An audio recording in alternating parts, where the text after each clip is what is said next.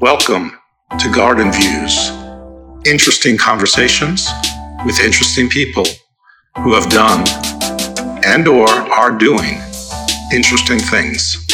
So sit back and enjoy.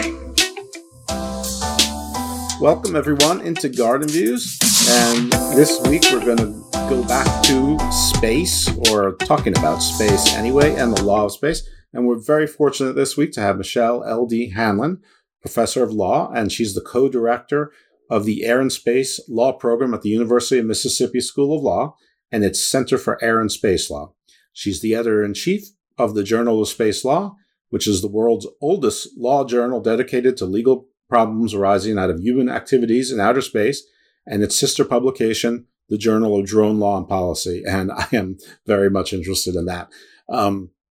Professor Hanlon is the co-founder and president of For All Moonkind Incorporated, a nonprofit corporation that is the only organization that is in the world focused on protecting human cultural heritage in outer space.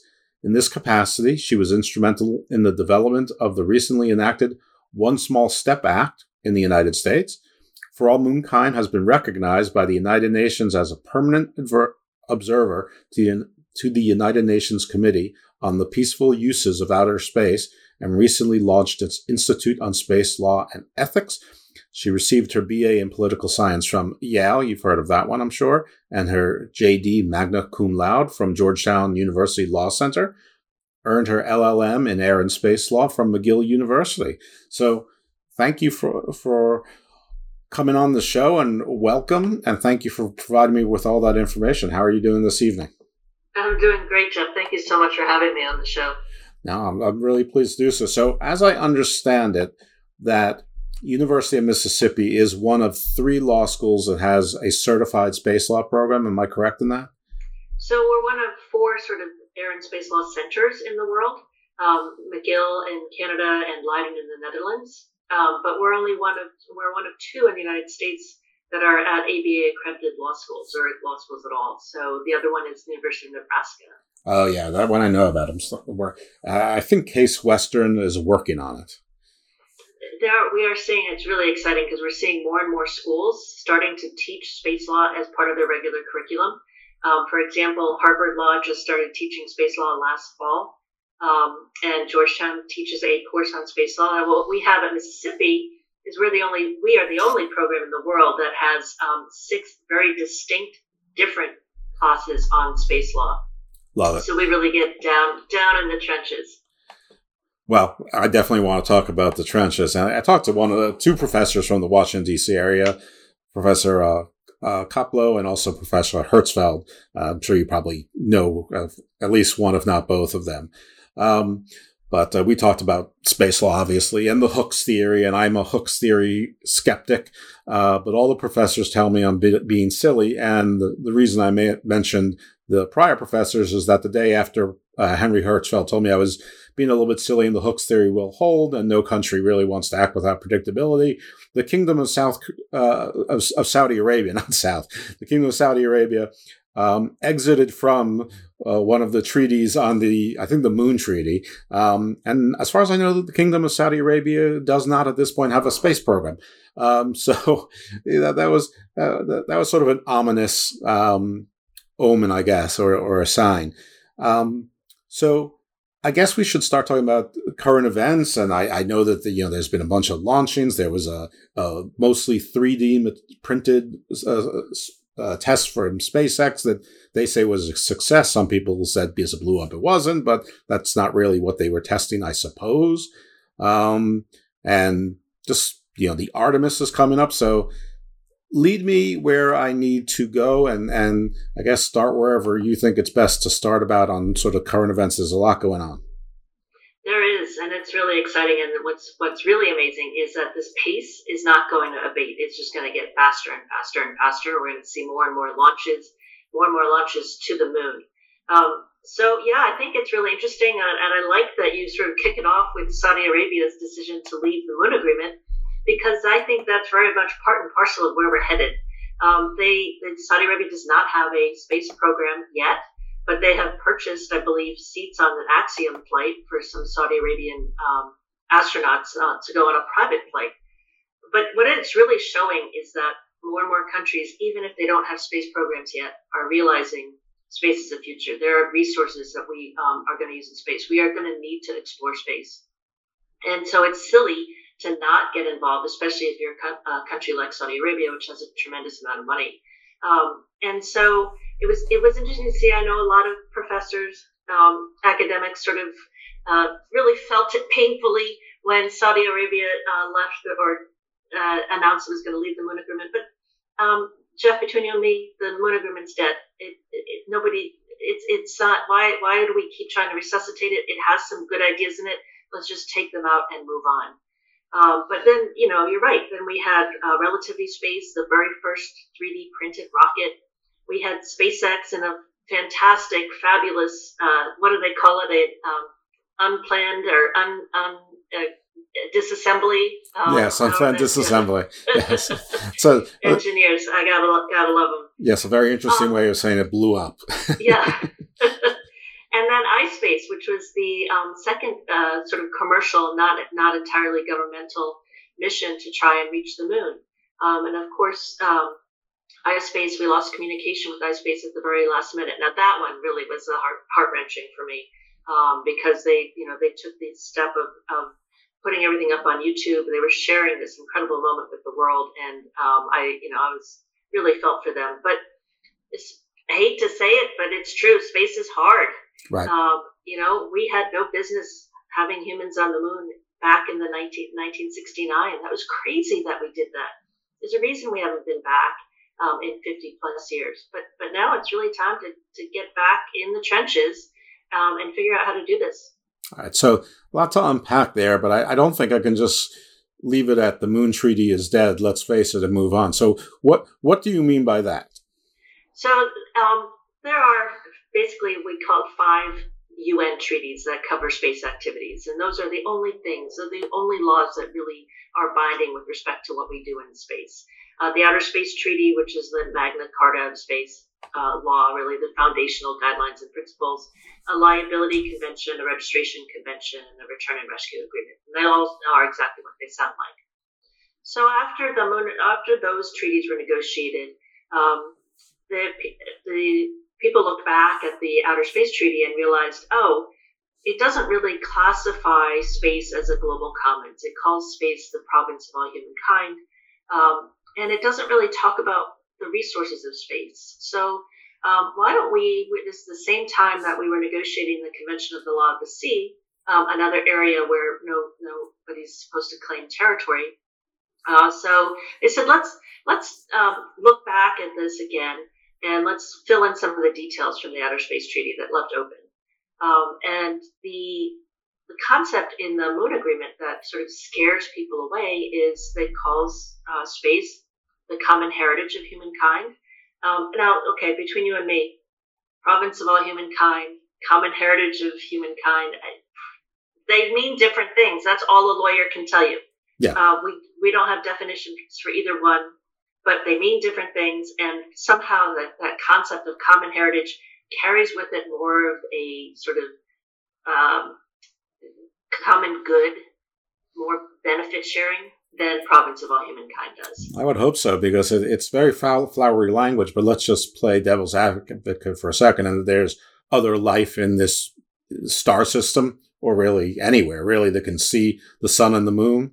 I mean, I'm sure it's unintentional, but it's almost unintentionally colonialistic. Saying this is ours; it's our common heritage. I mean, and one of the things that brought me to doing this continuing series was that I was very curious about it, and I'm a bit of a cynic, as you may have figured out already. And I just figured that, well, I already know what the end is going to be. It's international law, only sort of exists here on the earth, and it's going to be basically the British East India Company. And I was, wondering, let's just pretend it's Tesla who gets there first.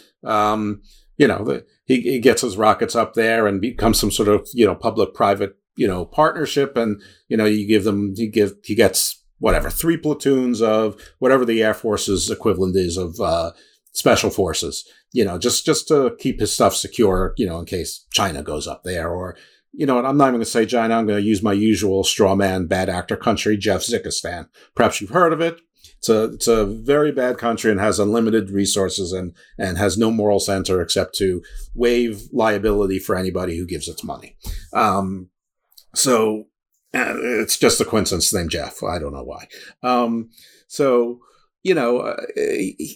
What's to stop him from going up there and saying, yeah, Mars is mine now. It's now no longer Mars. It's Planet Musk. You guys in the Air Force, I'm going to 10 times pay your salaries. I'm going to and each of your families is going to get $5 million right now. And everyone's going to be all good. And they're like, aye, aye, sir, or whatever. I guess that's sailors. But, what's to stop that? And everyone else has told me, well, that's the Hooks theory. And that's because, Elon Musk or whomever has more business here on Earth. Whatever he's doing up there, there's more business from Tesla and maybe Twitter and whatever his other projects might be. And my response to that is, well, until you find the $40 trillion asteroid that you can get to first, and then that changes the math. So, aside from the fact that technology isn't there yet to harvest those things and get them anywhere useful at the present time, at least as far as I know, where am I wrong, or am I wrong? You're not wrong. Oh, I like that. Mars, Elon Musk gets to Mars first, and he wants to make it, Teslaville or whatever. There's nothing that can stop him. I agree, but and it's not so much, the hook is it's going to be a long time before Mars can exist without help from Earth. Colony on a community. I'm not going to use the word colony. A community on Mars is not going to be able to exist on Mars without help from Earth. Sure. So he's either got to create a supply chain where he can ignore the rest of the international community, or he's got to play nice. And then even when you think about getting I don't think finding an asteroid with a tremendous amount of resources is necessarily going to help, because what's your market at that point?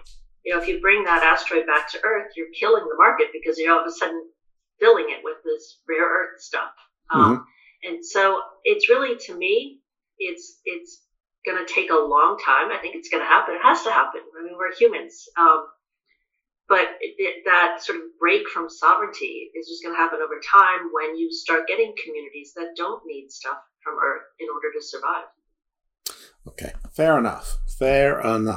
So let's get back to the pleasant stuff.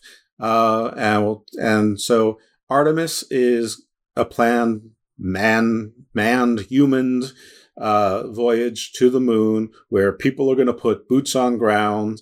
And, from there, I guess there's talk of, maybe building a spaceport or a launching pad or something. My friend Matt Williams, who's a space journalist, said that with 3D printers, you can actually use the materials on the moon to construct pods and things like that. And I know that there's these old, I guess they're lava tunnels or whatever, that they actually get to about 40 degrees Fahrenheit, during the day, and at night maybe a little bit colder, but maybe not, because it's pretty much the same on the moon all the time. It's always facing Earth. The sun. Well, one side's facing Earth, one for right. Yeah, but depending on the year, it can be 40 or 50 degrees Fahrenheit there, and you can probably, when it gets where it's colder, you could store food, and where it's room temperature, you could store water and people. If you could seal it off with air and stuff like that. So. I know none of these things happen quickly, but how much is Artemis going to do, or is it just to show that we can put people on the moon again, and then they're going to pick up some rocks, do some tests, and 3 days later climb back in the launcher and not the launcher, into the craft and make their way back? So the premise of the Artemis program is to use the moon to get to Mars and beyond. So we are going to have a community on the moon. I don't think it's going to be a very big one. I don't think people on Earth necessarily want to look up and see high-rise buildings jutting off the moon or anything like that. But we do need to use the moon for two things. One, to learn how to live in space in lower gravity.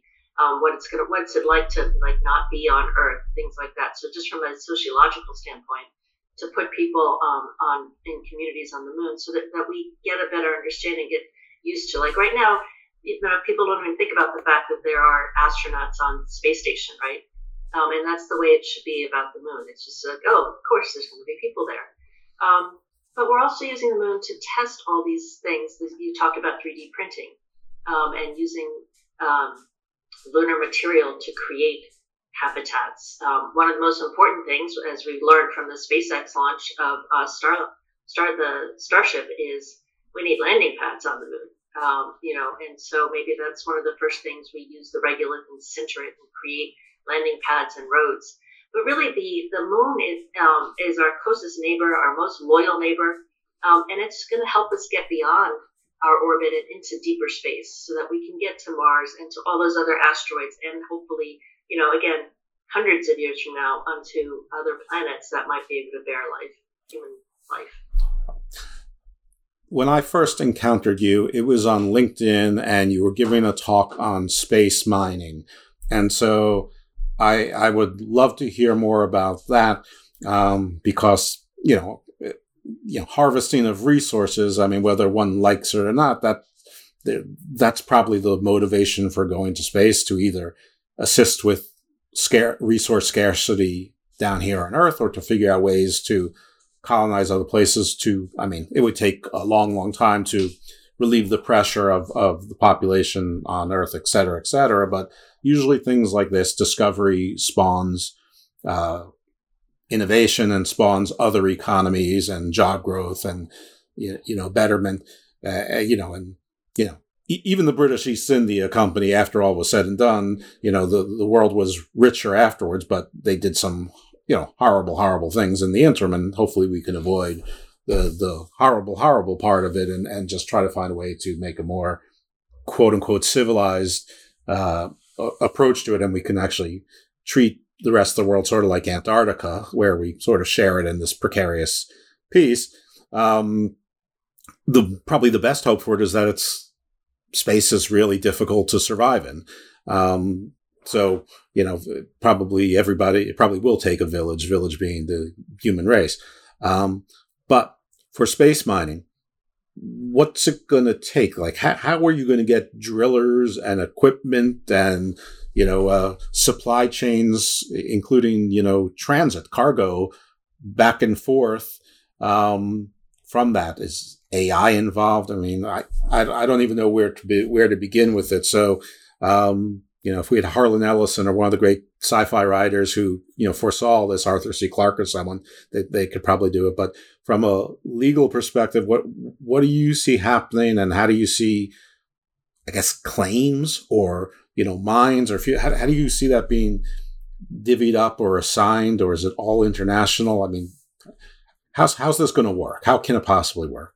So baby steps, and unfortunately, as we know, when babies first learn how to step, they fall down an awful lot, and that's what's going to happen. I laugh whenever I think Neil deGrasse Tyson said, the first trillionaire is going to be an asteroid miner, resource miner.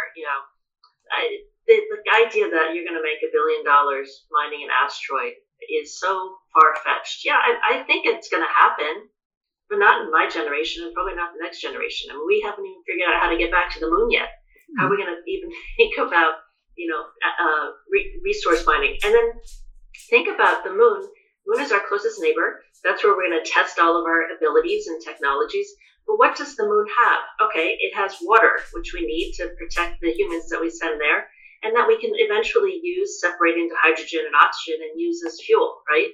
Right. And then everyone says, well, it has rare earth metals, but they're small little pockets, and they're not going to. The cost of getting something back from the moon is ridiculous. I mean, it's going to cost more coming from the moon than coming from Earth. And then there's helium-3.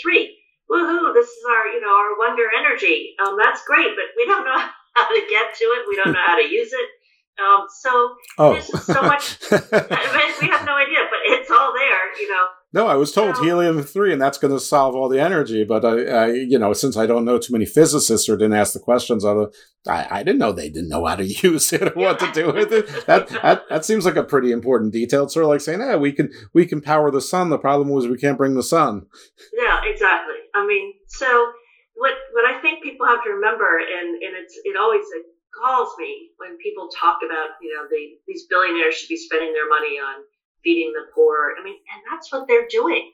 Nobody right now is making money in space, unless the only companies that have contracts with the government, know. And so the people who are spending their own money to explore space, to figure this out, are doing it for other reasons, maybe for very selfish reasons. I don't care, but they're not doing it because they think they're going to get rich. Because it is going to, we've got to get to them. And now you asked a really good question. We have in the Outer Space Treaty this concept that a state party to the treaty may not claim territory on the moon or any other celestial body, or it cannot appropriate by claim of territory, by claim of sovereignty, or by any other means. So what on earth does that mean? Well, that's something we got to figure out. We have this concept of space being open and free, accessible to all. And so literally that could mean that if you build a facility on the moon and you start mining that water to power your next rocket, Jeff Sikistan, yes, could just come in and say, "Hey, freedom of access, awesome. Hey, can I pop a beer?" And that's, we don't know. I mean, we have not figured that out yet. And the United Nations Committee on the Peaceful Uses of Outer Space has set up a working group. We have the Artemis Accords, which says, look, you can, if you extract the resources, that's not claiming property, so you can take them. And we have some precedent for that because China, the US, Japan, and Russia have all taken stuff from space and brought it back and said that they're mine, they're ours. So it's really, and then we have the Artemis Accords taking it one step further and saying, oh, what if we had safety zones? Let's talk about what that would look like. Mm-hmm. And there's been this big kerfuffle. Russia said we were being imperialist, and China said the Artemis Accords are wrong. But China didn't say the Artemis Accords are wrong in substance. They said they're wrong because they weren't negotiated through the United Nations process. The fact of the matter is, China is going to want to use resources as well. Sure. And so, I mean, it's just common sense. China is going to want safety zones as well. So, we've got to get to, what I would love to see is these two programs neck and neck, both of us get to the moon at the same time, and we start creating custom, because they're gonna need to stay out of each other's way, and at some point they're gonna need each other as well. So it's the idea that we can create the laws now is kind of ridiculous, because we don't really know what it's gonna be like. But we have to have some framework, or at least some place where people, states, I really mean, agree to hear disputes, and it may have to bind private parties, within any state that's in the UN or whatever, whether it's The Hague or some new court, maybe in Tajikistan, who knows? We can be the harbinger of space justice. Maybe some guy named Jeff, totally different Jeff probably, will be the head space magistrate. Maybe I'll have space marshals, who knows? But I don't know. I feel like you need sort of, even though it seems early, I feel like if you build the foundations of a system, just like a small business, if you build the foundations first, you're more poised for success. I'm afraid that everything's going to be catch up afterwards, after horses have left the stable and some of the damage is already going to be done. And is that inevitable? I mean, I'm a cynic, but even then I'm saying, no, it's not. It's not yet. We're there now. And if I can figure that out, hopefully smarter people can figure it out too. And if in fact you're correct that, actors including China and Russia, India, the US, that are, actively in space and have the resources to, I don't know about Russia anymore, to actually put things in space and maintain them and have return missions. Other partners who have money, like the Gulf states, as we were talking about Saudi Arabia earlier. I know that UAE has a space program of sorts.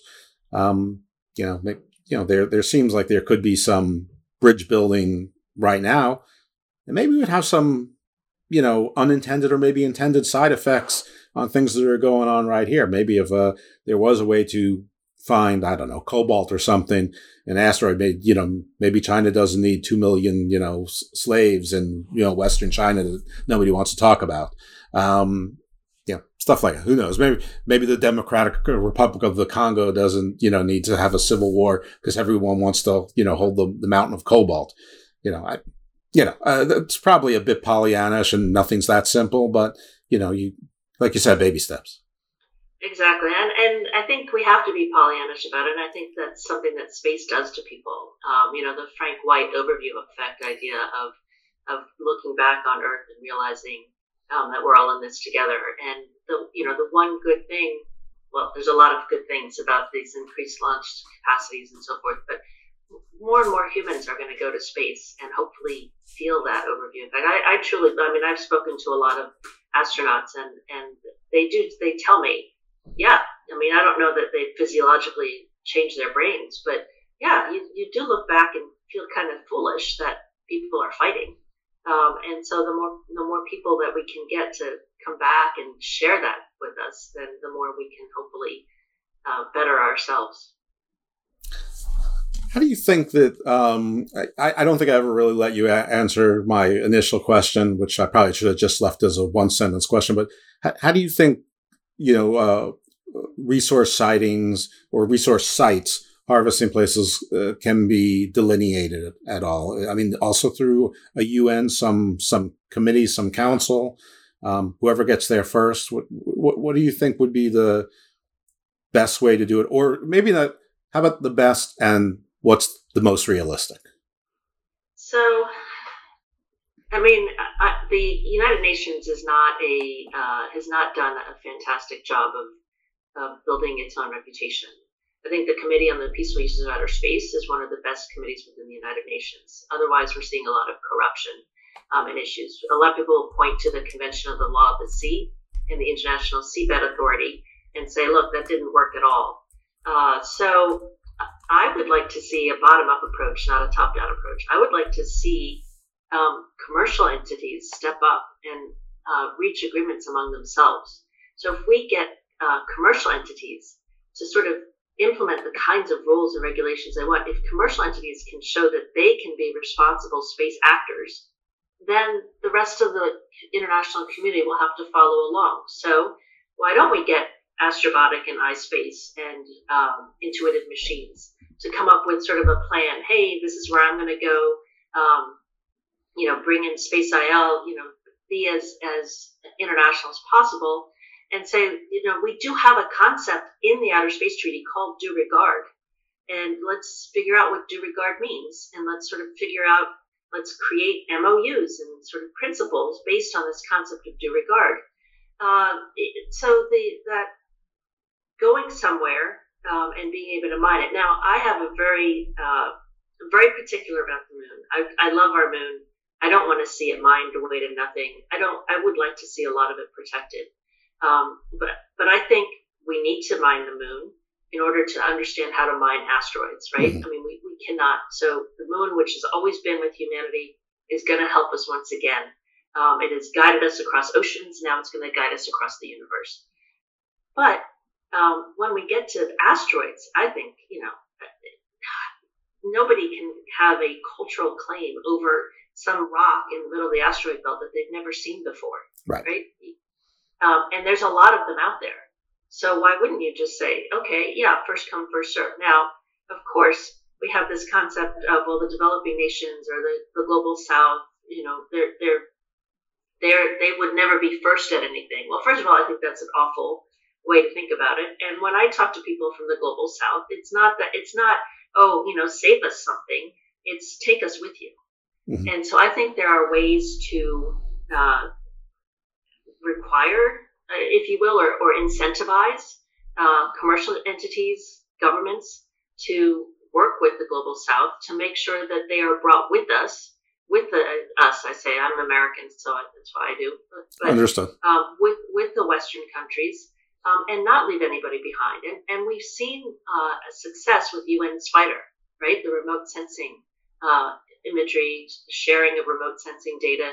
We know how to do this, and we have precedents for it. We did it with with telecommunications, when we first realized, it kind of makes sense for us all to be able to communicate together. We can do this with mining. I don't know exactly what that looks like, but it's definitely something where, look, we've been able to work together when we know we need to, and we can do this now. Do we even know what's in the core of the moon or like below? Like, I mean, as far as I know, the collective we, not me and you, I've never dug on the moon. But they've never been able to drill past like 1.5 feet down into the moon. Yeah, it's very hard, but no one's exactly sure what it is. I mean, I know there's theories because of this. It's like more resonant than the Earth is, so they think maybe it's like a lattice work or, something like that. But, of course, there's the hollow moon theory, which is, of course, my favorite, that it's, actually an alien spacecraft or something was artificially put there to, allow humans to evolve, etc. But that's for my other show, not for this one. And we do have shows on that, and we'll have shows on the future on that. But I mean, is that just a myth? Do we know is it iron? Is it cobalt? Or do we really not know what's in there? It's just something that's hard, but hopefully something that we can break and use for landing pads. Or is there enough surface material, silica, or whatever it is that create launch pads and basic, pods for shelter, from radiation to build habitations under? Well, we have no idea. I mean, think about it right now. iSpace crash landed on the moon. We have no idea where it is on the moon. Right. We actually don't have confirmation that it crashed on the moon. We just know that it was on a trajectory to hit the moon when communications went out. And when we see all these reports of, we found water on the moon, we found cobalt on the moon. Sure, we found traces of stuff, but we don't know how much there really is. We're just conjecturing, which is why it's so important. The next mission, Artemis 3, will go to Viper will go to the South Pole, right? Right. To get that kind of sample more into the core to see exactly how much water we're talking about. But the idea that this moon is the 8th continent and it's going to answer all of our resource problems, solve all the problems is a complete myth. And again, you will always have people like me who will say, look, the moon is something special culturally. Even if it's humanity versus the moon, different issue. But when we know we can use the moon responsibly to get farther out to places that we know we can mine to nothingness, that's what we should be doing. Yeah, and there's lots of ice in space, but that doesn't mean all ice melts into water as we understand water to be. Apparently lots of gases can turn into ice, but that doesn't mean that when they melt that they're anywhere near H2O. Which is something I know, but let's hope that there is, because that's a large part of the theory, is that there will be a water source on the moon for drinking, living, sanitation, I guess cooling and heating would be part of it. And probably to mix some of the other materials to sort of make a cement. And I think also the rocket fuel. I mean, isn't that comes from water as well? I mean, so there's a whole lot. We did a show, In Situ Resource Utilization, which I probably made a mistake in naming the show that, but I'd never heard that term before. So of course I had to use it as the name, but if anyone wants to hear more about that, they can listen in on that. It is daunting. It's a huge, huge topic. I don't understand exactly I understand the concept of 3D printers, but having never seen one, like, how do you get a 3D printer up there? And can you 3D print drills and bulldozers and backhoes and excavators and things that you need in mining? I mean, listen, Saudi Arabia, if there's one thing they have, it's a lot of drilling and heavy equipment that has to do with drilling and transportation, movement of resources, for sure. I mean, and so does the United States, and so do lots of countries. But if they're foreseeing moving from a fossil fuel economy to something else, space may not be the worst, 100-year investment for them. But How in the near term do we get like a giant drill, up there, and excavators to put something into the 3D printers? And how do you get a 3D printer? I mean, aren't they enormous? In pieces, right? So, and the one of the coolest videos I've seen is the relativity space 3D printer printing the rocket. And you're right, it's huge. And there's a concept actually of just leaving a 3D printer on orbit and bringing materials to it, right? So that so cool. You don't have to worry as much about getting it somewhere, planting it. I don't know the answers, but the idea is of being able to use in situ resources, of course, is going to save us tremendously in the long run. I mean, we're not going to bring bricks and mortar up to the moon with us. So I think that we're looking at AI, we're looking at machine learning, we're looking at a machine building itself into what it needs to be. And these are steps that people, smart engineers and scientists are thinking about right now. Right. I keep forgetting what I brought you on the show for, and that is because you're a lawyer and a professor of law. Yeah, I know that. So first I want to find out, how did you get your organization to become a permanent observing member on the UN? Let's not give that short shrift, and let's talk about the organization, and then you can sort of segue into what is the role of lawyers in all of this, and how can lawyers be part of the solution in getting some of these, big companies and governments who all have lawyers and lots of lawyers and fancy lawyers who don't wear Chang beer shirts, probably, So, I'll let you start with the starting of the organization, how you got it from, just a dream to a permanent observer status on the UN, and then you can sort of segue into the role of lawyers in this dance. So it's persistence and taking a risk and just being present is really, I think, the answer to that. I was able to attend the Committee on the Peaceful Use of Outer Space meetings, and I sent in Michelle Hanlon off the street. They didn't know who I was. I sent in an abstract to the high-level forum in Dubai, and it was accepted. And I met people and started to talk to people. Simona Pippo, who was the head of the Office of Outer Space Affairs at the time, people really liked the idea of protecting human heritage in space. Why? Because, first of all, there's not one. I have not met one person in all of in this 5 years that I've been traveling under the hat of All Moonkind that has said that's a stupid idea. Who cares about Apollo? No, everybody.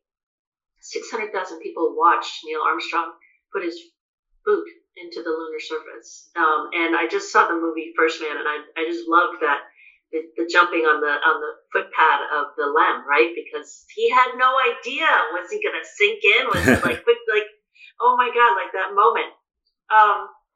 But it's bigger than that. It's not just about history; it's about the future. This is the first step to responsibility. When Westerners colonized, one of the first things they did was destroy a lot of cultural heritage. We're going to do something different when we go to space. We're not going to destroy that cultural heritage. We're going to protect it, and we're going to protect some of the natural heritage as well. And so my message resonated. We need to be responsible, and the first way we can be responsible is by protecting our history, a history that is universal. Because sure, it's an American flag on the moon. And sure, 400,000 Americans worked on the Apollo mission, but Neil Armstrong doesn't get to the moon without Copernicus, doesn't get to the moon without, somebody in Laetoli, Tanzania deciding to stand up on 2 feet instead of 4 and freeing their hands, doesn't get to the moon without some person in the Congo starting to figure out math. We don't get to the moon without our entire evolution of history. And so that boot print it's humanity's greatest achievement. Because it wraps up everything we've done in history into that one step, including the icky stuff. The rockets are from Nazi Germany. let's face it, we've got to recognize that when we look at our own history. Yeah. And so that's my message resonated, and I can be really annoying. And well, good. Yeah, Well, everybody, yeah. And so I think in part it might have just been get her to stop. If we give her a seat at the table, she won't be allowed to talk because observers are seen and not heard, right? So, but it was the Committee on the Peaceful Use of Outer Space is very accessible, and the United Nations is something that surprises people. There's a whole program where they're trying to bring civil society in to be involved in the United Nations. It's not hard to get involved, especially after COVID, because now everybody's much more comfortable on Zoom. And so you don't have to travel to Dubai to be involved in a UN function or a UN event. So if you're out there and you've got some idea, or you have an organization that has some international aspect, or that you think, even if you don't have an international aspect now, if you think you can be helpful on an international stage, go to the UN, go to the ECOSOC, and become a certified ECOSOC. What do they call it? You get certified status from ECOSOC, and then you can work through the UN and figure out where you can make the most difference. What's ECOSOC? I knew you were going to ask. It's the United Nations.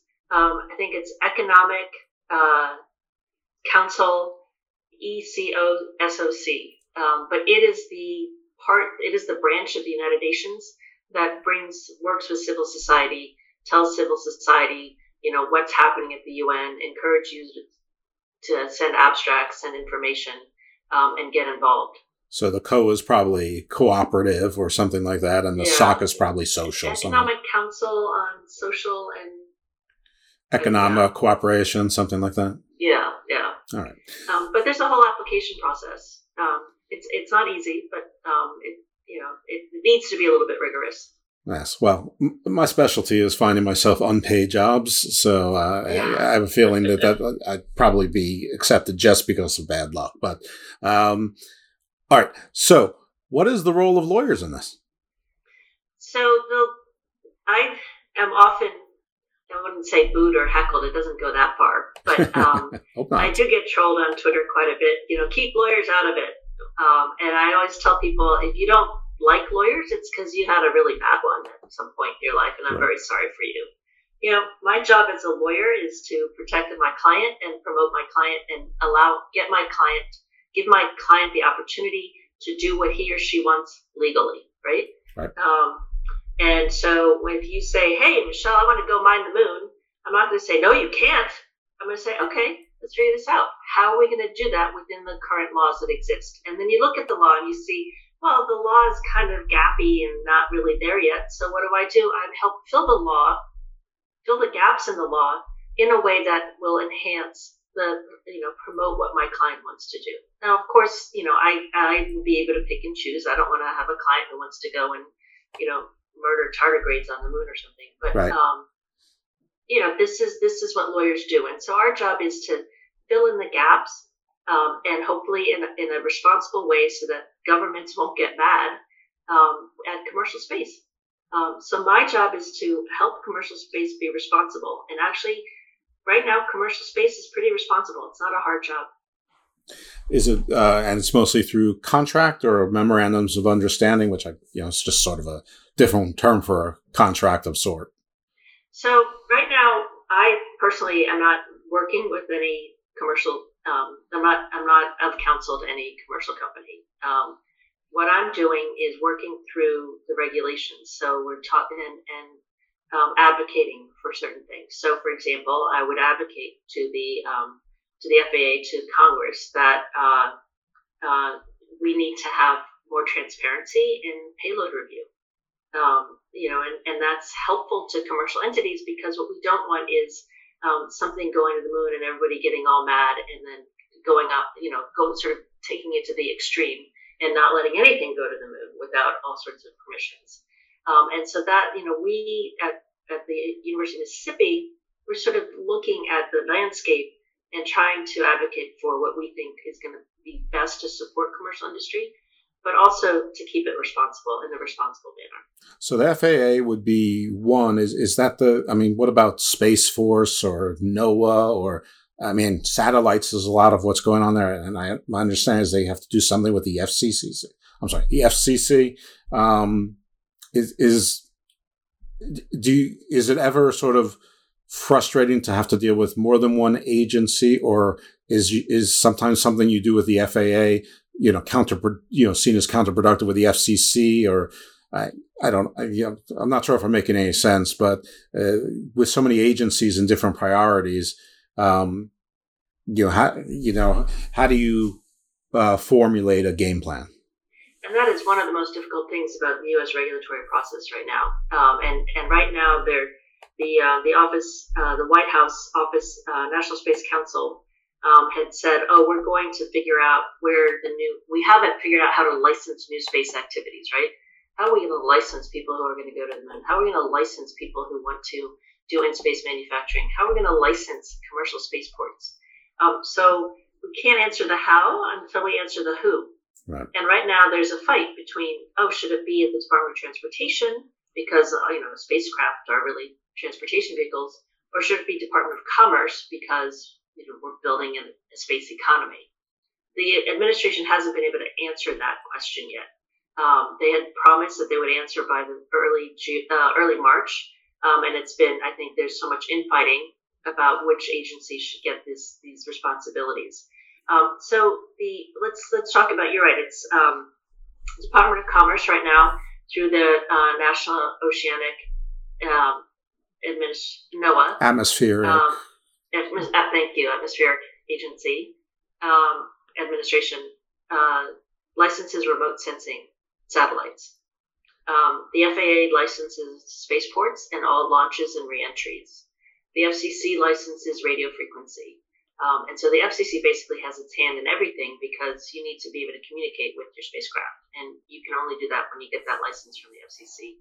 So what the FCC has done is the FCC is one of those agencies which is like, I'm just going to sort of ooze out and nobody's going to notice until it's too late that I have my hand in everything. Right. And so they've actually taken the lead on orbital debris remediation and mitigation.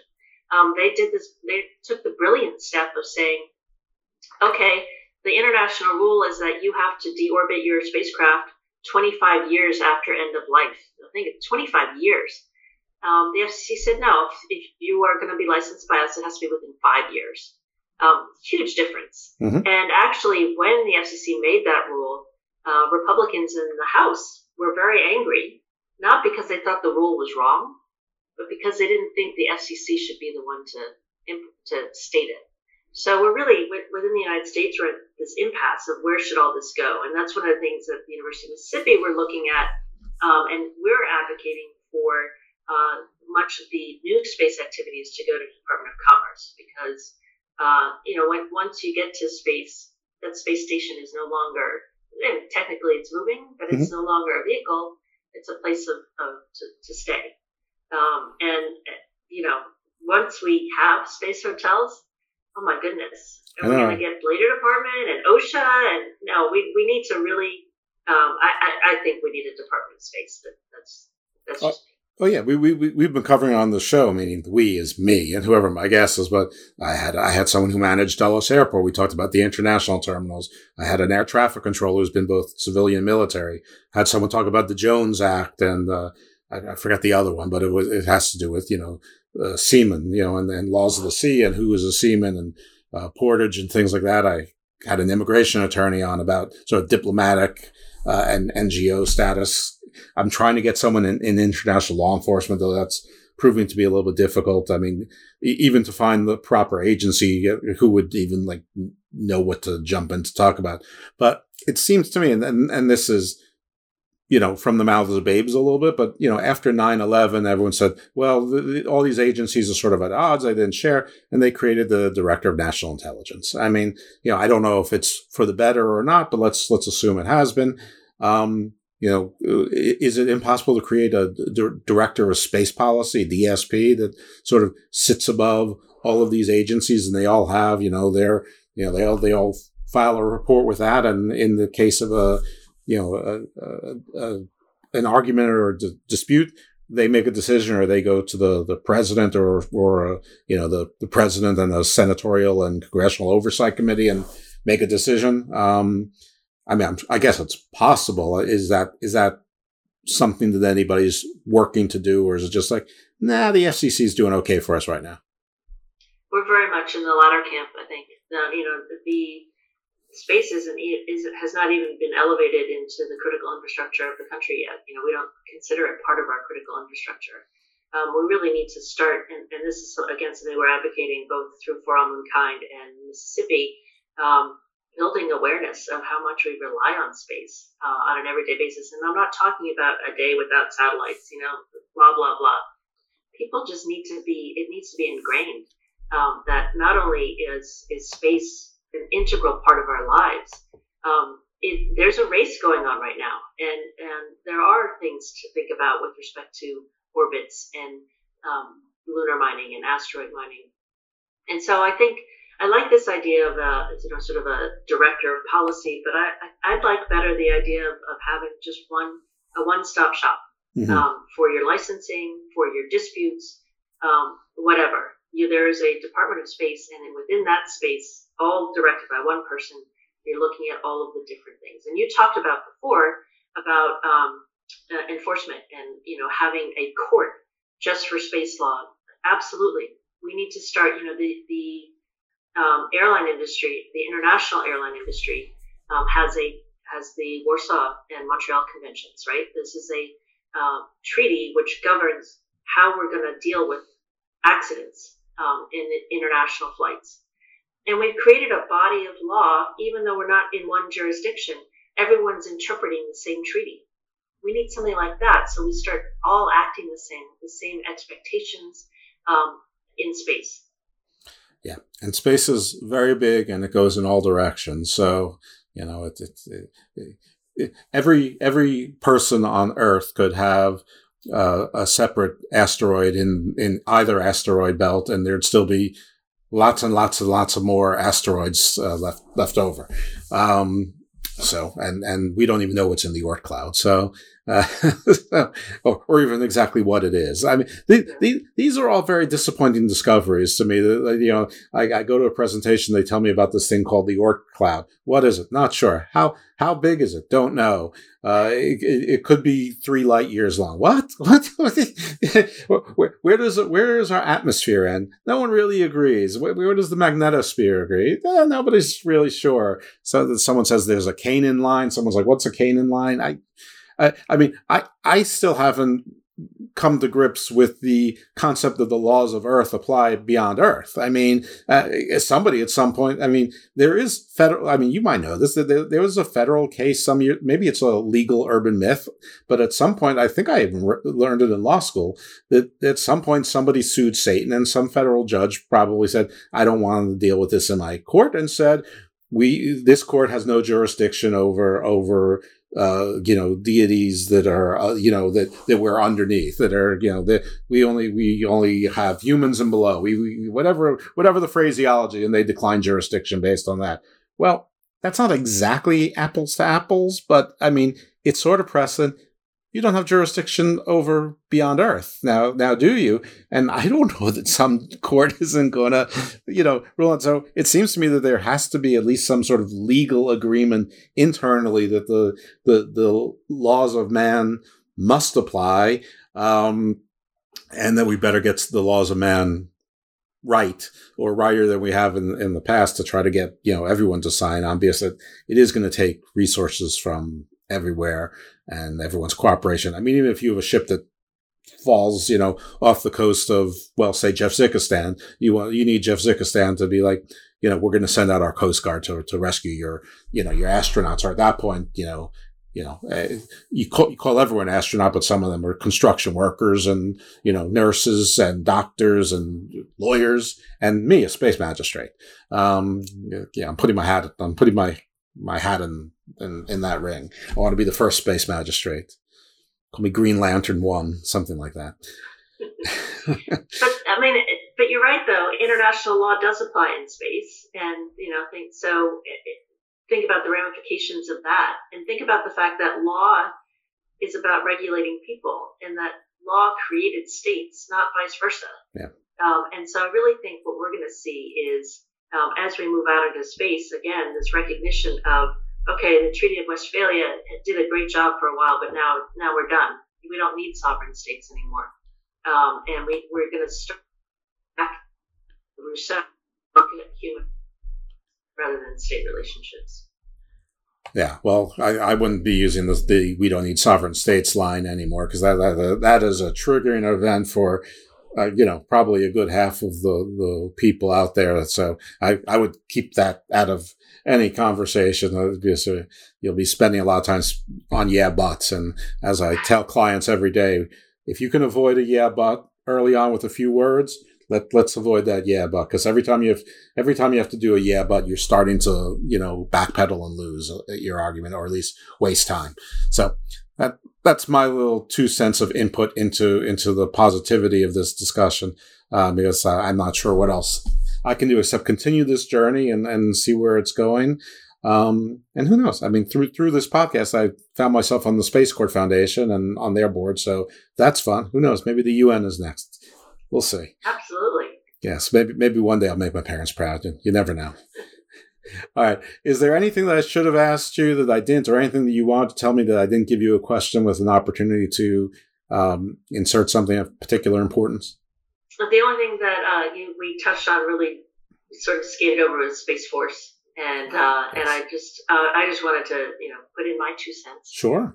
About Space Force. I think it's really valuable. I think our next real issue is going to be those dual use. Every satellite is a dual use satellite, right? Yeah. And so looking at events in the Ukraine, at what are our obligations to commercial satellites, as in the U.S. government obligations to protect commercial satellites, and what are they? Can they be characterized as legitimate targets of war? I think these are the kinds of questions that we're going to have to deal with right away. And it's actually one of the first issues that my Institute on Space Law and Ethics is going to take up. So yeah, that's why I think we need space law and magistrates, but also, I said space marshals, space police, whatever. You need something, the guardians of the galaxy, but you may need those things first out there and functional years and years before they're doing anything. I mean, literally they'll be getting space donuts, for maybe 8 or 9 years or 18 years. But, without them, then it becomes the Wild West, but, in 3 dimensions. Yeah, I think that's right. And I think it's really important to have a space force and to have multiple space forces, so that we do have some sort of, maybe we'll have blue helmets in space, who knows? Oh, yeah, I could use a blue helmet. All right. It's not about me. Not everything's about me and cool uniforms and things like that. But I wouldn't mind if it was. Okay. Anyway, thank you so much for granting us your time, your wisdom, playing around a little bit with me on this. And I didn't even get into my Bond villain scenarios. Because I think if anybody listens to the show carefully, it was all embedded in there somewhere. It was all insinuated in there. What might or might not happen with a Bond villain. So I'll leave that one alone for the moment. I was doing that show. I couldn't think of the movie. It was Moonraker, where you literally had a Bond villain in space. Anyway, so again, space marshals. I throw my hat in the ring on that one. I just need a few good, commandos, and we'll take care of it. How can they support the organization? So tax exempt. So I imagine it takes donations and anything else that people can do to follow or support you and your missions. If you follow us on social media, that's always helpful. The more we can amplify our voices by retweeting us, forwarding and reposting our links. So we're forallmoonkind.org, at forallmoonkind on Twitter, and forallmoonkind on LinkedIn. And again, it's really just about the more and more people who hear about us, who hear about space, the more and more we can assure that we see the behaviors we want to see in space. All right. Well, I just gave you a follow on one account. I have 2 other accounts, so you'll get 2 more before the day is out. So you'll have awesome. 3. So everyone out there, you heard her. Follow For All Moonkind on Twitter. And if you want to give to the fund, it's also called For All Moonkind Incorporated. Is it out of Mississippi?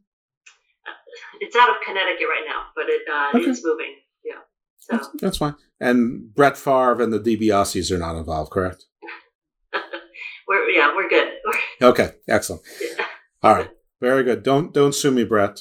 Either Brett. I was going to say we don't pay anybody. We're entirely volunteer, so right. We have no employees, no consultants,